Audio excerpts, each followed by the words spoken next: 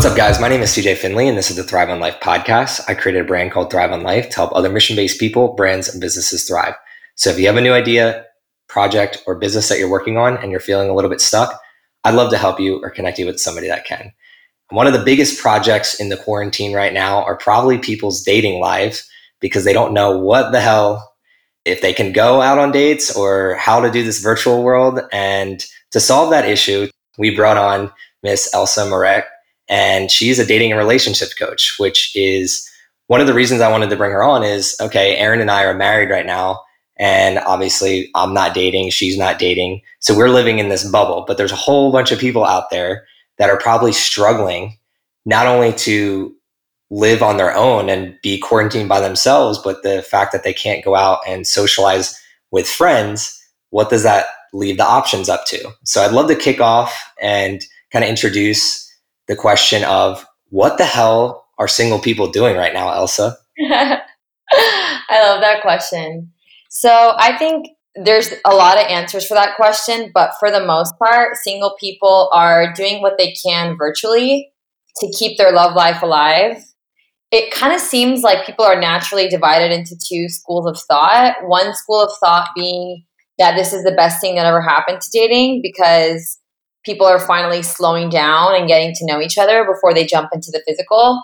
And then the other school of thought being like, this is one of the worst things that's ever happened because it takes so much longer now to actually meet in person. And it can be kind of disappointing to build up a connection with someone online only to find out that there's not a lot of chemistry in person. So it's been really interesting, like watching people kind of bounce through both. But in short, single people are still very much dating. That's awesome. So I wouldn't expect any less. And what are some of the things people are doing right now? Because you said they're using digital and virtual to kind of understand each other better rather than obviously jumping into the physical. So what are some of the things that you're seeing people do to take steps towards learning more about each other? I'm seeing a lot of virtual dates, a lot of FaceTime and Zoom dates. I'm seeing a lot of people play games while they're both in their respective homes. So that's kind of cool because people are building that emotional connection up front. Hinge has added a video feature. So now you can put on your profile that you're open to having a video date, which is really cool as well. So dating apps are definitely catching up to the times and acting accordingly. Usage has gone up a lot on all dating apps, especially Hinge and Bumble, which makes a lot of sense. There's also a lot more dates happening in nature. So paddleboarding has kind of become a trend. Paddleboard dates and walk dates, both are kind of easier to maintain distance. So those are the trends that I'm seeing so far on and offline, but definitely usage of dating apps has gone up. Yeah, which is to be expected. We're all on our phones more and on the digital world more. Now, I love how you talked about how like that can be a pro and a con for different people. So you just talked about what are the trending habits and what people are doing to learn more about each other. What do you think are the problems it's creating right now? I think one of the biggest problems, and I've fallen victim to this in the past as well, is that you can really build up a persona of a person that has a lot of holes in it. So like if you have someone on Hinge that you've matched with and your conversation's going really well, and then you have a video date and then you have them on Instagram, you think you're getting the full picture of that person, but you're only getting what they want you to see. Let's be real. I mean, that is our online image. It's what we project to the world. And in a lot of ways it is authentic, but there's still an entire person behind the screen that you haven't met yet. So the problem is that you could very easily fall in love with a persona and not a person. And then when you actually meet them in real life, you're like, oh, like they're actually kind of awkward with their mannerisms. And oh, their body physique isn't really what I was expecting. They don't really smell the way I thought they would. And I know these sound maybe like shallow things, but attraction is very complex. And you really can't get the full picture of whether or not you're going to be attracted to someone until you see them in real life in 3D. So I would just caution, like for anyone listening, like if you are dating a lot more online now, just be mindful of the fact that just manage your expectations and be mindful of the fact that when you meet in person, your expectations might be shattered in a great way or in a not so great way.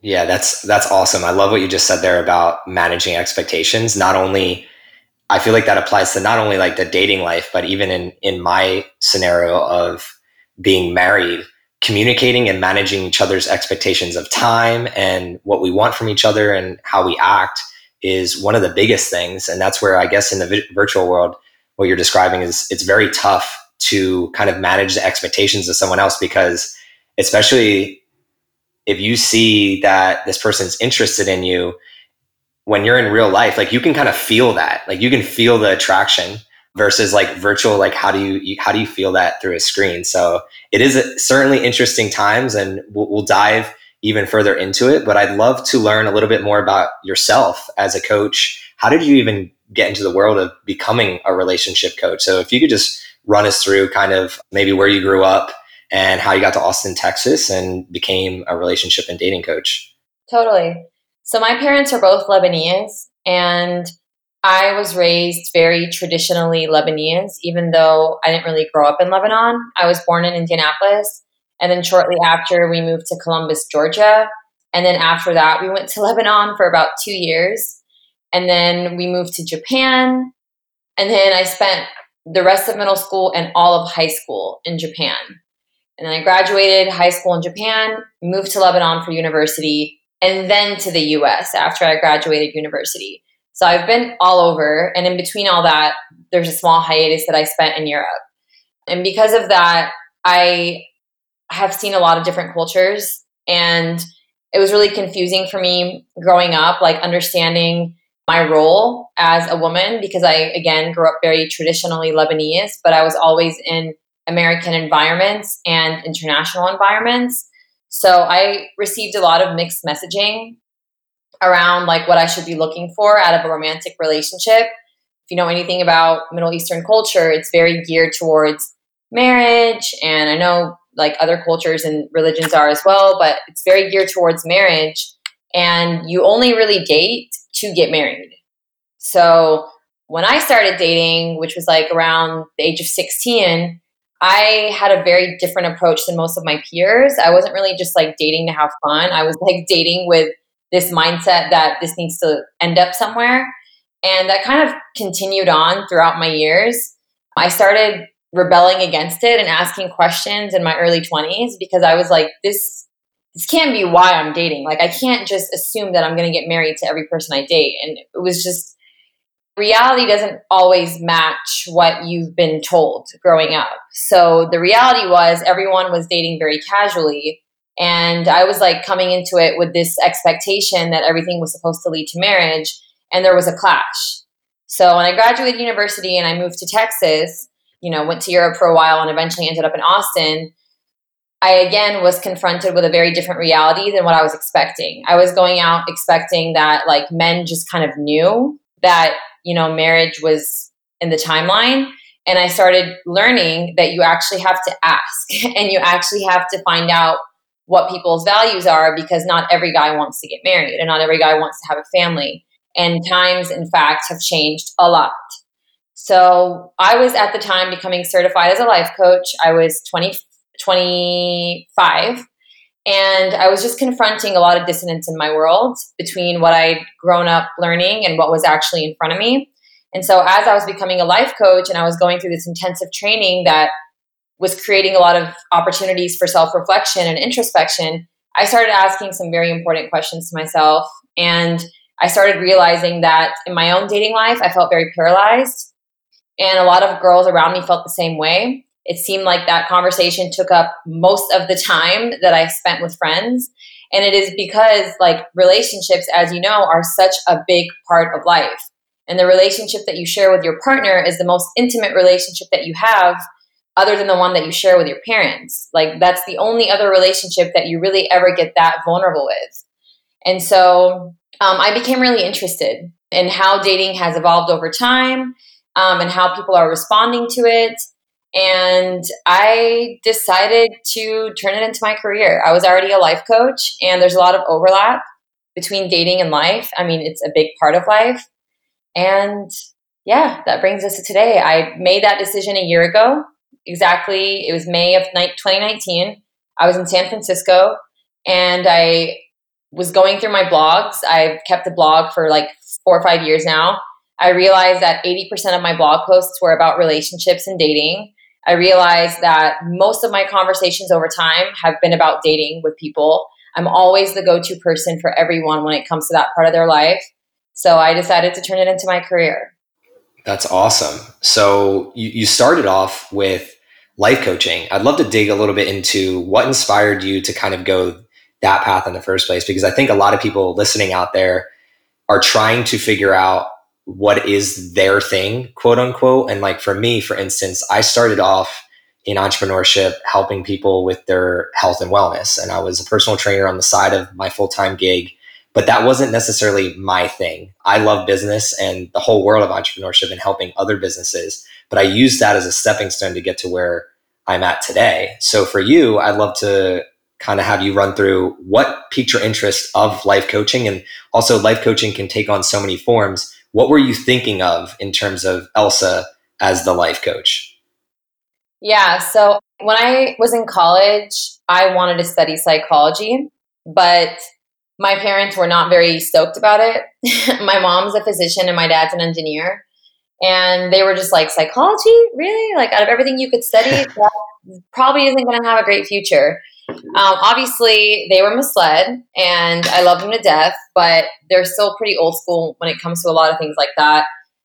Maybe not as much anymore because I was like the practice child. I was the first child, so they've gotten a lot of practice. But in any case, I studied marketing mostly because it made sense to them, and I minored in psychology. And what ended up happening was I didn't really give a shit about any of my marketing courses. I still did really well, but I was being taught by very monotonous teachers, and they were teaching us things about marketing that are completely outdated. None of it is applicable today. Very little of it, I'll say, is applicable today. But in my psychology courses, I was always stunned. Like, I was just completely in love with everything I was learning. And I always found myself, and the way you know you love a subject is you don't just do your homework, you like go above and beyond and research it even more. So that's what would happen. Like, I would do what I needed to do for my homework, and then I would always go down these rabbit holes and read ahead and just do things that weren't even asked of me because I was so fascinated. And what I really wanted when I graduated was to become a therapist. And I was talking to a friend one day in Lebanon, and I told him that's what I was planning to do.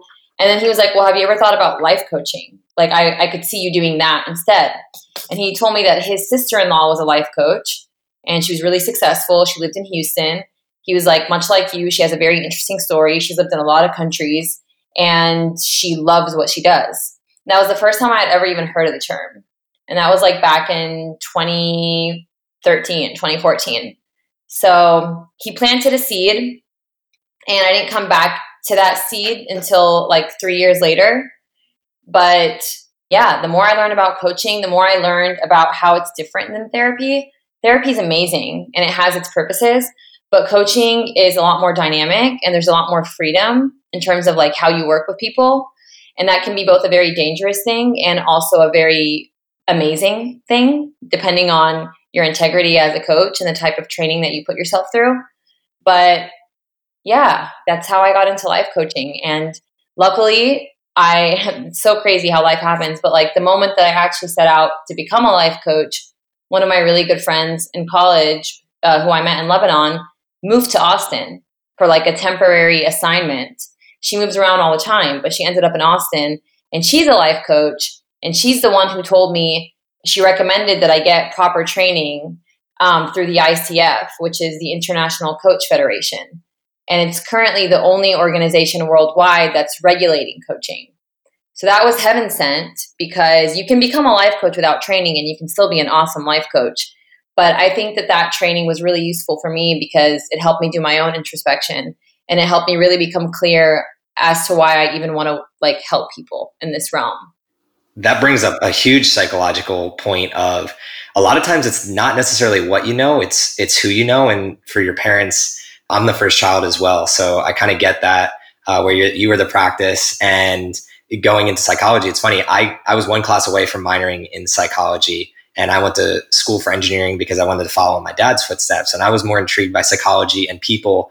And it's crazy because the world we're going towards is more obviously automated, artificial intelligence. And I'm a big believer that those that are mastering psychology and mindset are actually going to be the more successful ones in the long run, especially as engineers and doctors. They're going to start losing their jobs because we have robots that can do math better than humans. And we have robots that can do blood work for us and analyze results of our human anatomy a lot quicker than a human can. But a human is the only person that can feel what another person is feeling and empathize. And so it's awesome to hear your story going into that. And that's where I'd love to lead a little bit into, okay, so this transition was definitely not easy, even though you told the story really, really well. What were some of the biggest struggles that you had along this journey to get into life coaching? Yeah, I really appreciate this question because in a lot of interviews that I've done, people kind of gloss over, how you got into what you do, and then it's all about what you do. But the how for me was not easy at all. So I really appreciate you picking up on that and emphasizing it. What you just said is gold about people not being able to do calculations as good as robots. And what I mean by that is that I grew up for a long time thinking that I was very deficient. I thought I was deficient because my dad's an engineer, my sister's an engineer, my mom's a doctor, my other sister wants to become a doctor. And I just felt like the black swan of the family. I felt completely out of place. And I was so confused as to why I was so interested in psychology and art, in poetry and writing, things that have nothing to do with what the rest of my family is interested in. And as easy as it is to say, oh, she's just a creative one, I just felt deficient. I just was I don't have the brain that my sister or my dad do to be an engineer. Therefore, I'm settling by just doing psychology. Now, I completely agree with what you said. That is going to be the future. And it's really interesting to watch it. But the transition was not easy at all. My parents have always been the type of people who expect results. They don't really cheer you on until they see the results of what it is that they're cheering you on for. So when I told them I wanted to open my own business and I wanted to become a life coach, they were kind of like, cool. Yeah, we'll believe it when we see it type energy. And that's kind of what motivated me for a long time. It was trying to prove something, and it worked. It definitely worked, but I'm not really sure that was the best or most positive way to be motivated. Yeah, it's a mind fuck in itself. It's such a mind fuck because you're working against yourself. You're are you actually going to be able to prove to them that this works? And actually, I don't wish that I had an earlier journey, an easier journey, because I probably wouldn't be where I'm at.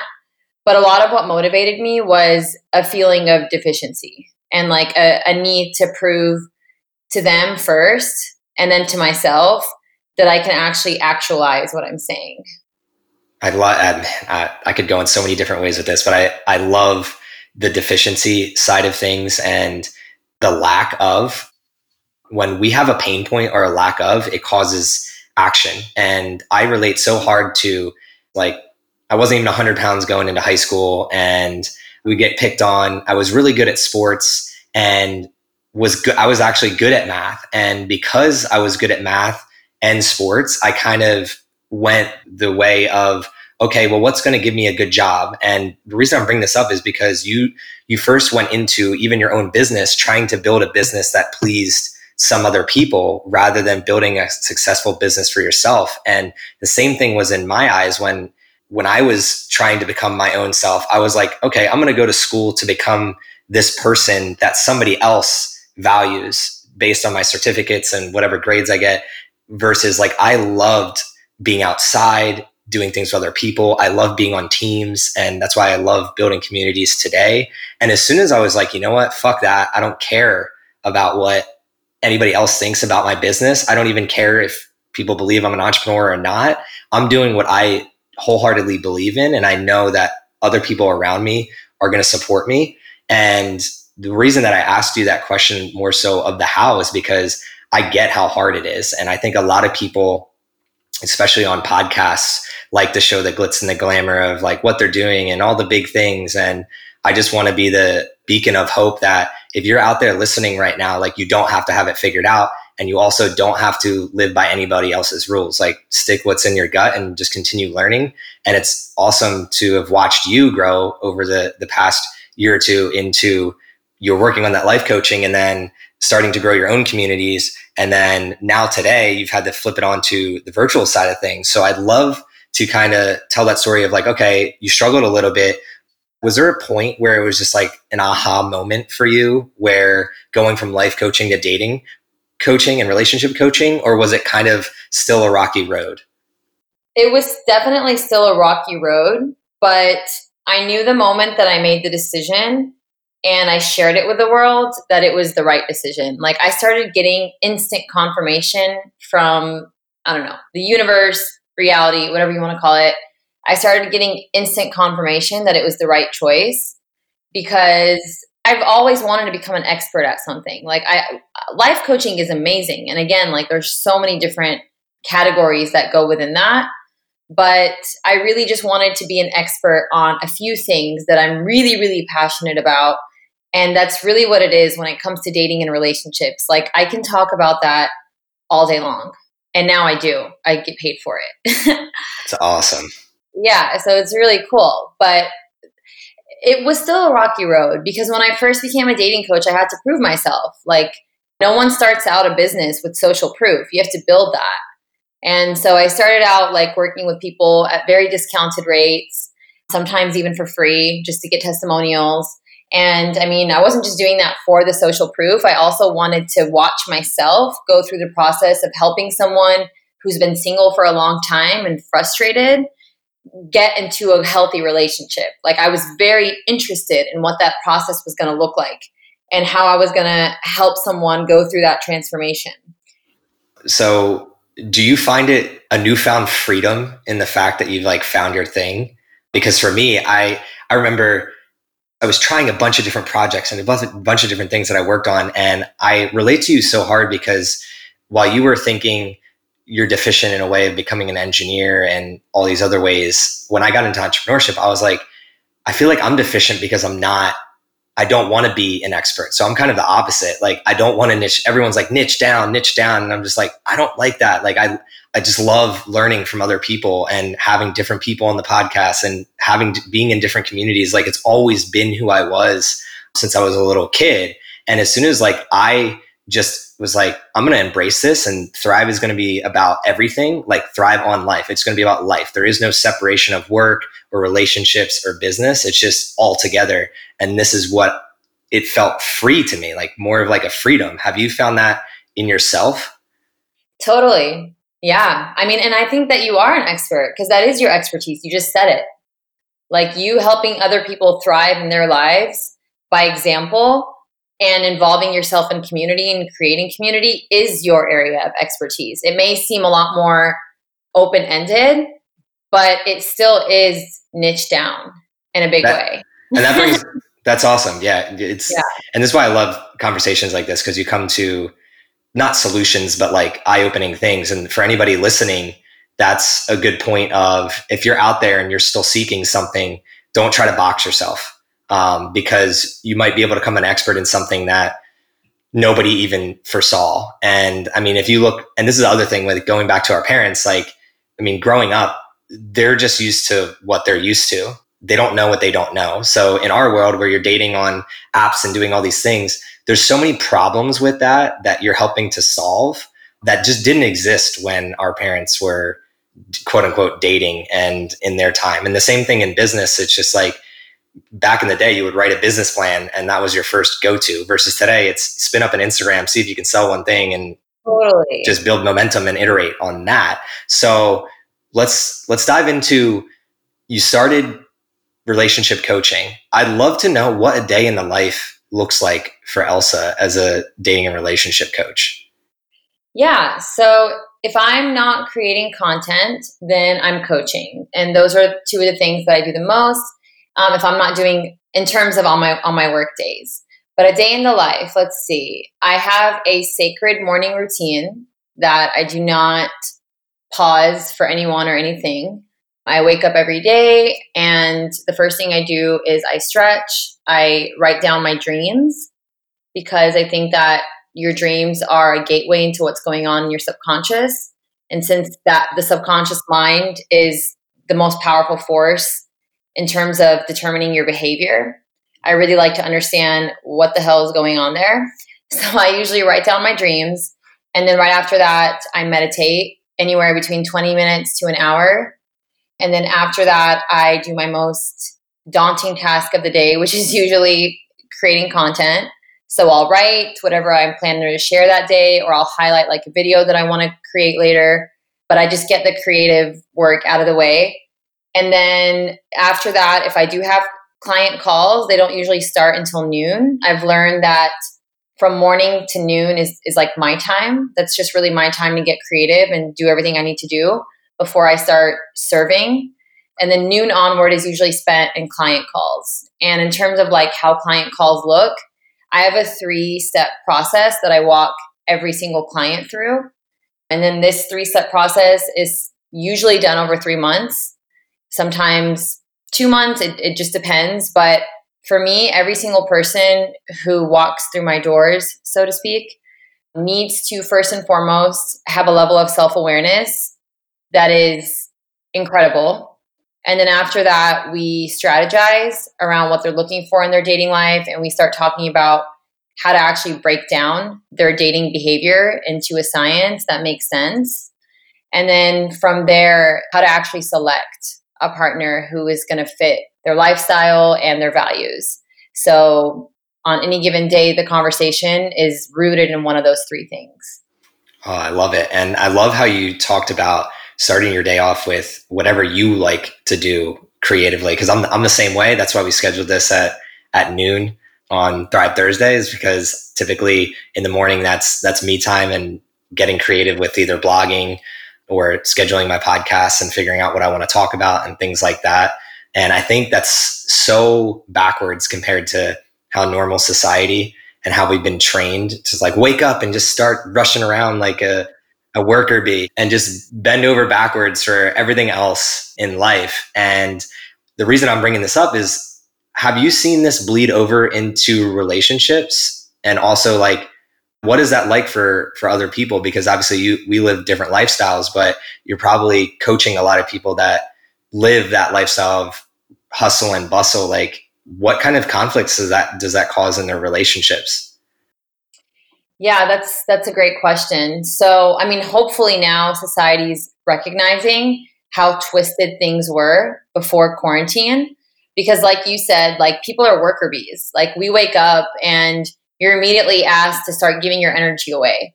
Give it away to a crappy inbox filled with colleagues who are acting just as, mindlessly as you are, because you don't have your freedom. You're stressed out all day long at this job, and then you come home and you don't really feel like showing up fully for your partner. And unfortunately, that person gets the leftovers. And not only that, but I think like being in a relationship today requires a lot more willpower, because there's distractions everywhere. Like you could be watching a movie with your partner and like your phone dings 3 times. Or you could be like making love with your partner and your phone dings several times. So like you really have to place more conscious effort on showing up fully for the other person because of all the distractions. You also have to define boundaries a bit more specifically than you did just a decade ago. Because now when you talk about like loyalty, well, what does loyalty mean? Does loyalty mean that you don't flirt with other people on Instagram? What does flirting even look like anymore? Where are the boundaries? How do you draw them? There's a lot more conversations that have to happen and a lot more details that have to be exchanged in order to make sure that you're showing up. But in terms of like day to day, I do think that it is really easy to take your partner for granted and to just not really put in the effort because of everything else that's going on the outside. I love that. It's setting boundaries. And again, I think it goes back to the expectations, because for one case, Erin and I are terrible at texting. Like the only arguments I swear we get into most of the time happen through text, because I'm a very direct person.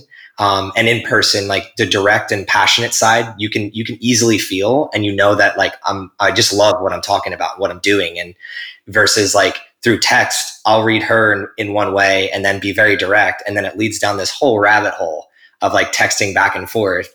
And I think if we're in the like if I was in the single world, thinking back, like that was my biggest struggle, was understanding how to communicate with people in the right way. And that only gets tougher, obviously, in quarantine, where you can't even meet up with somebody to like, hey, we had this argument. Can we meet up and like talk through it? That's just not a thing anymore. And then if you're in quarantine and you have a significant other, there's like no escape to go talk to a friend and cool down and come back and communicate. So it's very, very interesting. And so you've been through the quarantine, obviously spinning up a few ideas and helping those that and serving those that potentially are struggling right now if they're single and are looking to quote unquote mingle. What are some of the things you're working on that have been obviously helping those in the dating space? The first thing I did when we went into quarantine was I created a Facebook group. I already had it, but I basically just changed the direction of it. Before, it was a Facebook group to update people about events that I had in the community. Obviously, we're not doing events anymore, so I turned it into a digital community, and it's been really, really cool. Like, this is a community filled with conscious single people, mostly in the Austin area. We have some people out of state, but it's mostly in the Austin area. And the conversation is strictly dating and relationships. So those are all the topics that you'll find inside. And that's been really cool. I mean, I've already heard of several people who have gone on dates because of the group. And that makes me really happy because this is different than a dating app. First of all, everyone in there is personally vetted because I either know them in person or they've been invited by someone inside the group. So they're not just like random people. There are specific questions that they have to answer before getting into the group, which is also, different than just signing up for an app and putting up a profile.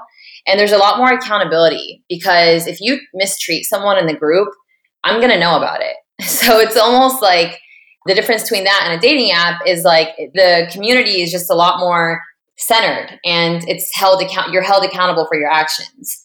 So that just naturally makes people more considerate with each other and mindful. And that was really the idea behind which it was created. So I'm really happy that we're upkeeping that. And then aside of that, I've created memberships which are inspired by my programs. They're a bit more self-directed. So my clients are kind of expected to hold themselves accountable a bit more than a regular program, but it's great practice for them. And it works for me because I don't feel like I'm undervaluing myself. I'm selling these at a much lower price point than I would my regular programs. But it feels really good and really aligned because they're just completely different offerings and they make sense for the times. So those are two things that I've been really happy with. Yeah, and it's been awesome to watch you adapt and thrive through all this. I hate the word perfect, but who would be a great candidate to join this group? So anybody that's listening out there can kind of maybe see if this would be something for them. You talked about the vetting process. What does that look like? I have 3 to 5 questions that I ask when you enter the group. Basically, I want to know your intention of joining. And I also want to know like what you're struggling with nowadays with dating, just because those 2 questions give me a lot of information about someone. And by the way, this group is called Down to Mingle Digitally. So Down to Mingle Digitally. And it's perfect for anyone who's in the Austin area who's single, anywhere between the ages of 21 all the way up to honestly like 53. So we have a really wide range of ages inside, but anywhere within that age range, and who first and foremost wants to date with intention. So you want to date not necessarily to end up in, a long-term commitment right away. However, you're clear on the fact that you want to date people whose values align with your own, and you're ready to take your time and get to know each person and deviate from the madness with which has become the norm in the dating world. So you're ready to deviate from the mindless swiping and broadcasting a message to 20 different people and then just treating people like they're something that you're shopping for on Amazon Prime. If you're tired of that, then you're probably perfect for this group, because this is about slowing down, acting consciously, appreciating and acknowledging every single person that you come across, regardless of whether it ends up being a romantic relationship or not. And you just have some extra time to have good conversation about relationships, because contribution is really important. So everyone in the group is always offering up books, topics, or things they've learned about dating in a relationship. So it's important to contribute and support each other. But yeah, that's about it. Yeah, I love that. And typically, if you're intentional about what you're trying to do going forward and going into this group, you become a lot more intentional with your own actions. And I think that's what you're helping people kind of see and spotlight, is when you're just constantly swiping right. Because I remember, like, when I was single, Tinder just came out. Like, that was the only thing. So all these other ones you're talking about, like, I've never even seen. I don't know what they look like. And I just remember, see, I'm 29 now, so I was like 21 or 22, and they started making you pay for swipes. And as soon as that happened, I was like, I ain't doing this anymore, because I was just mindlessly swiping, right? Because I just didn't care. I wasn't intentional about, like, who the heck do I even want to date? It was more so like, who's just going to say hello to me? And it's such an egotistical thing. And I think it's ingrained in all of us. You initially get on these platforms and you want that attention. And I love how you're tackling that with just being intentional with yourself. And even those questions that you ask them cause people to take a step back and be like, who am I and why am I joining this thing? Because what am I going to provide this group when I get inside of it? And rather than, a lot of people are thinking, what can I take from the group? What can I get? And you're kind of spurring this community in dating, which I think is lacking, of what can I bring? Not only to, like, the opposite sex, but then other maybe males in there or females. So it's super awesome to hear that. And I know you're going to crush it. But as we get towards wrapping up, I'd love to understand a little bit more about, obviously, you're crushing it in the virtual space and then helping your own clients. What are your hopes and dreams beyond just being this relationship and dating coach? I know that you probably have something in your head where it's just like a moonshot goal is like what I call it, but what do you foresee this blossoming into in your future? Definitely. So, like I shared in the very beginning, when I first started working with people, part of the quote unquote rocky road was figuring out how to take someone from point A to point B. And you'll experience this as a life coach, as a dating coach, as honestly any kind of coach. But for me, I was like, how do I take this person who's really tired of dating, who's maybe even been divorced, who has a lot of walls up, and how do I take them from that to, like, opening up their heart again, getting them on dates, and actually getting them comfortable again with being vulnerable with another human being? And add on top of all that, another human being that I'm not working with. So they have to, go out and meet that person, and I'm just helping them. So learning how to facilitate that transformation and being able to break that down into 3 steps was monumental for me, because it just gave me a way to very easily demonstrate to people, this is how I'm going to help you. We're going to go through step 1, step 2, step 3. And that resonates a lot, especially with people who are very logical and pragmatic. And for people who aren't and are more like emotional and, feely, it still really, really works well for them, because part of their challenge is that because they're allowing themselves to always be led by their emotions, that's why their love life hasn't really been straightforward. So it works really well for both categories of people, and really all categories of people. So in any case, my vision is I eventually want to coach other coaches on walking people through that same 3-step process. And so, like, higher vision would look like me hiring other coaches, showing them exactly the transformation that I walk clients through, and then coaching them on how to walk clients through that same process. And then beyond that, I would also love to help other dating coaches who are branding themselves learn how to avoid all the mistakes, learn how to brand themselves first and foremost, but also save time from learning from all the mistakes that I had to go through. Because I don't know, I think I read this morning. It was like Tony Robbins talks about condensing decades into days. Yeah. And yeah, I love that. So, like, that's what I would really love to do for other dating coaches, because I think it can be really, really confusing when you're first coming out, especially if you plan to help men and women, branding can be such a mind fuck. Like knowing what colors you want to use for your brand, knowing what language to use, it can be really confusing. And it took me like a hot minute to figure it out, and a lot of mistakes and a lot of frustration. So I would love to help other dating coaches avoid that entire rocky road and kind of just start with a lot more clarity than I did when I began. Yeah. And turn decades into days. I've heard that. I use it. I'm a big 4-hour work week guy. It's all about leveraging other people and resources and tools to be more efficient so you can be more creative and obviously grow the vision that you see. And I think you're going to master that rather quickly. And the cool thing is, what I always relate to is judge people not by their answers, but by their questions.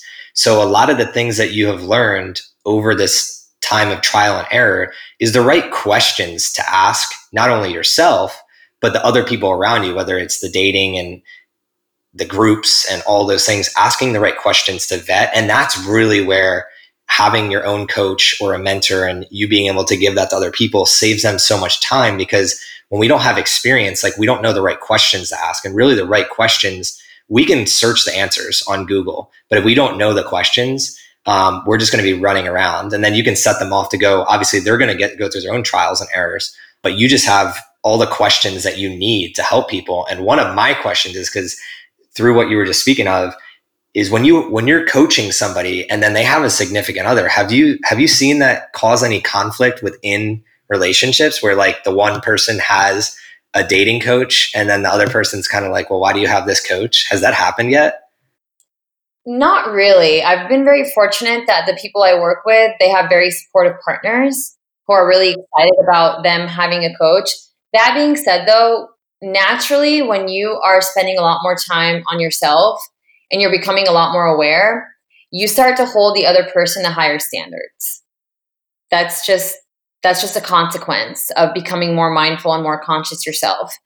And so you no longer tolerate projecting as much or gaslighting or things that before might have slipped under the radar. Now that you have vocabulary to describe it, you no longer tolerate it. So it's not that it necessarily upsets the other person, but now you're holding them to a higher standard. So they're having to make some adjustments. So that's the only point of friction that I can really see in terms of working with one person in the partnership. That's amazing, because you're basically helping people level up. And if the other person doesn't necessarily level up or catch up, that person might not actually be right for that person. And you're kind of progressing people to find the people that are right for them, going right back to the questions I was just asking. So it seems like what you do for a lot of your clients is they're having these actions happen within their life. And then they come to you and you're like, oh, that's kind of like this, right? And then they have like this aha moment. And then now they are like, wow, like now I understand.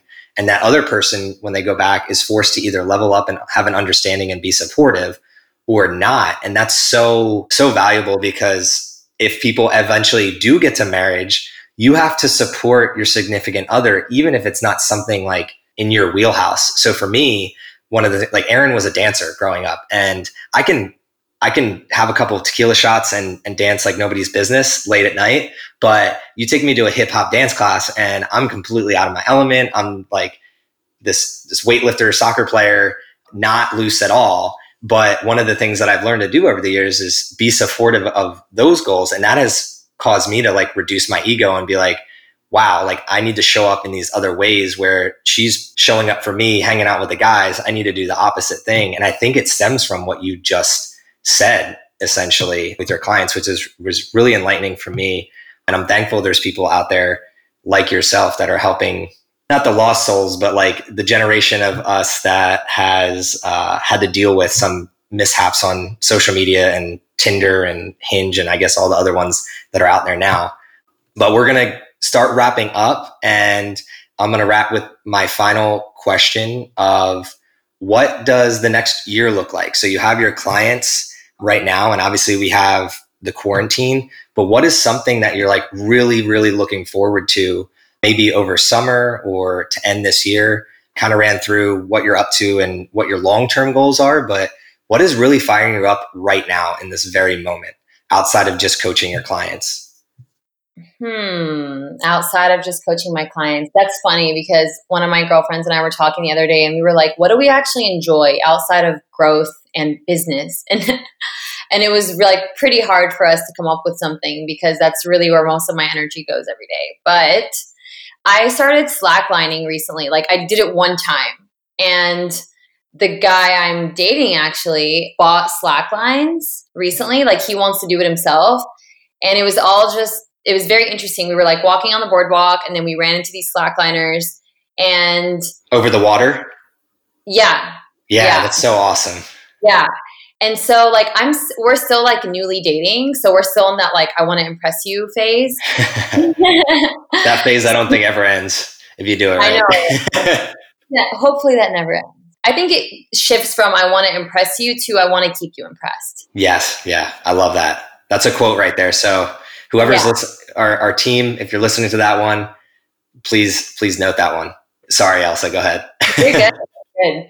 So he wanted to try it and I went ahead and like sat down while he was trying it. And then I had these like battling forces in my head. One was like, what makes you think that you can't do it? You know, like why did you automatically just sit down and say that you'll watch him do it? Like why can't you try it? And then I was like, well, I don't want to look silly, this and that. Finally, someone asked me if I wanted to try and I was like, I'm going to do it. I'm going to walk my talk.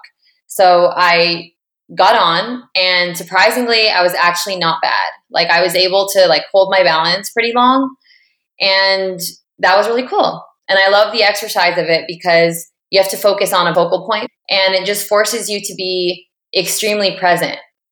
And I don't think there's a lot of activities like that, especially if you're like in a competitive sport. You are present, but when you're slacklining, you're almost like competing with yourself. Like how long can I keep myself focused so that I don't fall off this thing? And that was really cool. So I think I'm going to be getting more into that.